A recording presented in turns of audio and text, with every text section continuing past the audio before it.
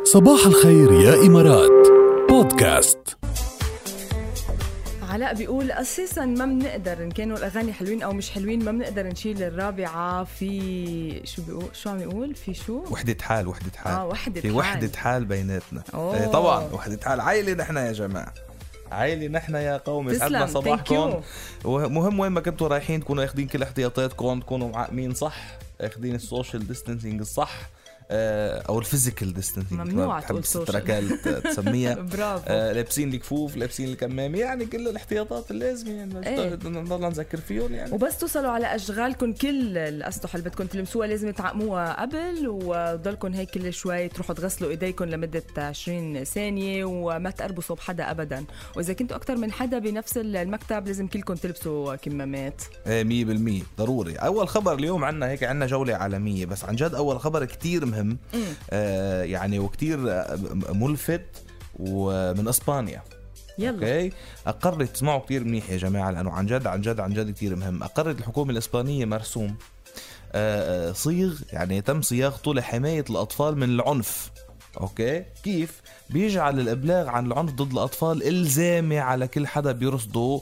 يعني اذا حدا شاف عنف ضد الاطفال وما بلغ بيكون بيجرم.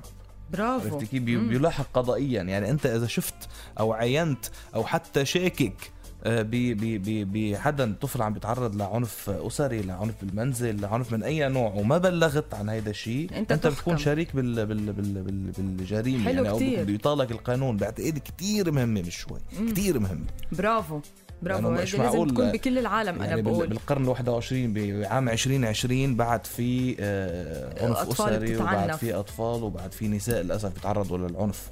شوف جاد، في أطفال بتتعنف وفي أطفال بتتغنج كتير وبتربى بشخصية كتير حلوة.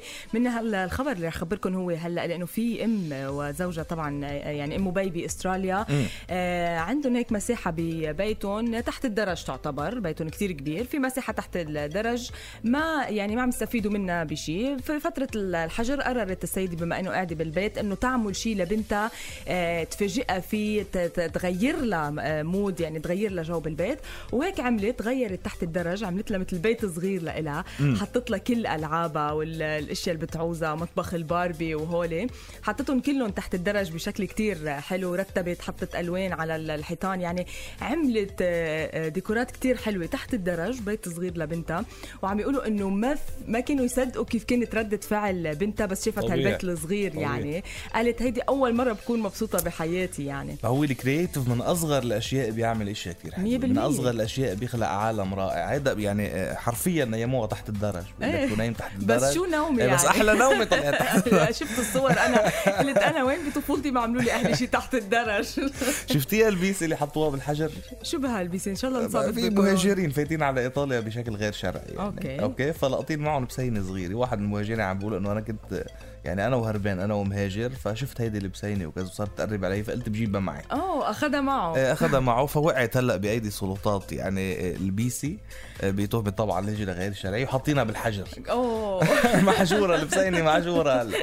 وكان بعد فيه، شوفي كان بعد فيه البسس. يعني كان بعد ناقص القطط ينحجروا، انحجر. ما هي بصير كمان في شبهات حول الموضوع، إنه لا يجيب هالبيسي يعني اللي تبسينات هونيك، فبيكون في منها شيء يعني. لا عم بيقولوا مثل أي مهاجر آخر رح توضع القطة بالحجر الصحي مثل ما بتنص عليه القوانين الدولية الخاصة بالحيوانات المسافرة.